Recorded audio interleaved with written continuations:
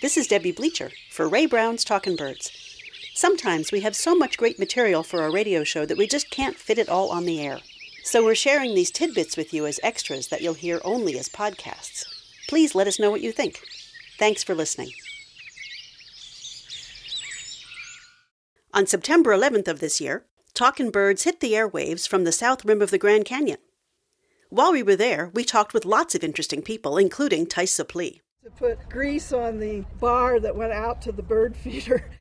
That's Tice, talking about squirrel-proofing her backyard bird feeder. Tice is Director of Bird Conservation for Arizona Audubon. She told us about the history of California condors in the Grand Canyon. I had the great fortune to be on 2 peregrine falcon survey trips through the Grand Canyon in 1989 and 1990. Dr. Noel Snyder came on one of those trips. And he worked for the Fish and Wildlife Service and was part of the team that took the condors out of the wild. One day, as the survey team were rafting down the Colorado River, Snyder made a statement that would change the fortunes of the California condor. He's looking up at these cliffs and these big, huge cavernous holes, and he says that's a perfect place for a California condor to nest. The California condor is a huge black bird with white underwing patches and a bald head. Its 9-foot wingspan makes it the largest bird in North America. I'm always impressed when I see a golden eagle, and this bird's even bigger than that. Although California condors were once abundant, their population declined during the last century. By the 1980s, there were only 22 birds left. Dr. Snyder was on the team that took those condors into captivity for protection. The U.S. Fish and Wildlife Service began a captive breeding program. For several years, the only place to find a California condor was in a zoo, where they lived in aviaries with flight pens.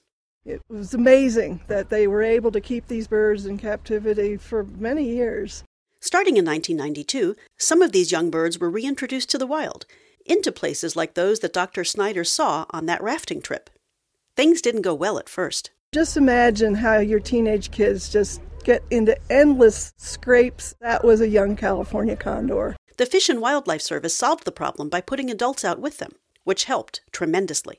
The older birds taught the young ones how to be condors, telling them, don't eat that bottle cap, that's not food, or stop messing with that golden eagle, he's going to hurt you.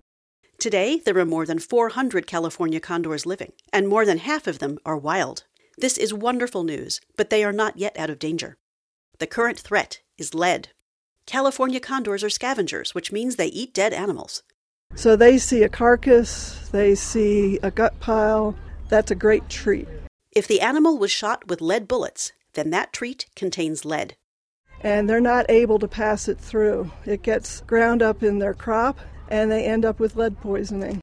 Poisoned birds need to be brought back into captivity for treatment, and some of them die. But the good news is that Arizona Fish and Wildlife has developed a program to help. They offer hunters copper bullets and also encourage them to bring their gut pile in, and they call that Project Gut Pile. 80 to 90% of hunters have complied in each of the last several years. This is great news for the California condor.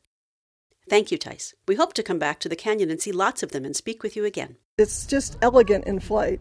Quite a sight to see when they're airborne. That's all for this podcast. Thanks for listening. I'm Debbie Bleacher for Ray Brown's Talkin' Birds.